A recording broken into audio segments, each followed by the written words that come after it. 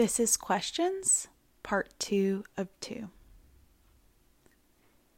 When your own undoing hits, I pray you don't run from your questions, for often that's the same as running from Him.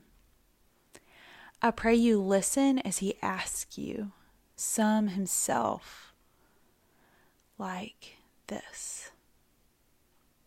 Do you truly know it all? Can you inform me of something new? Did you hang the moon and its starry host?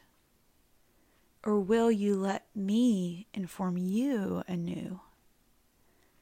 Will you let me in? And if you won't, here it strikes again. Why?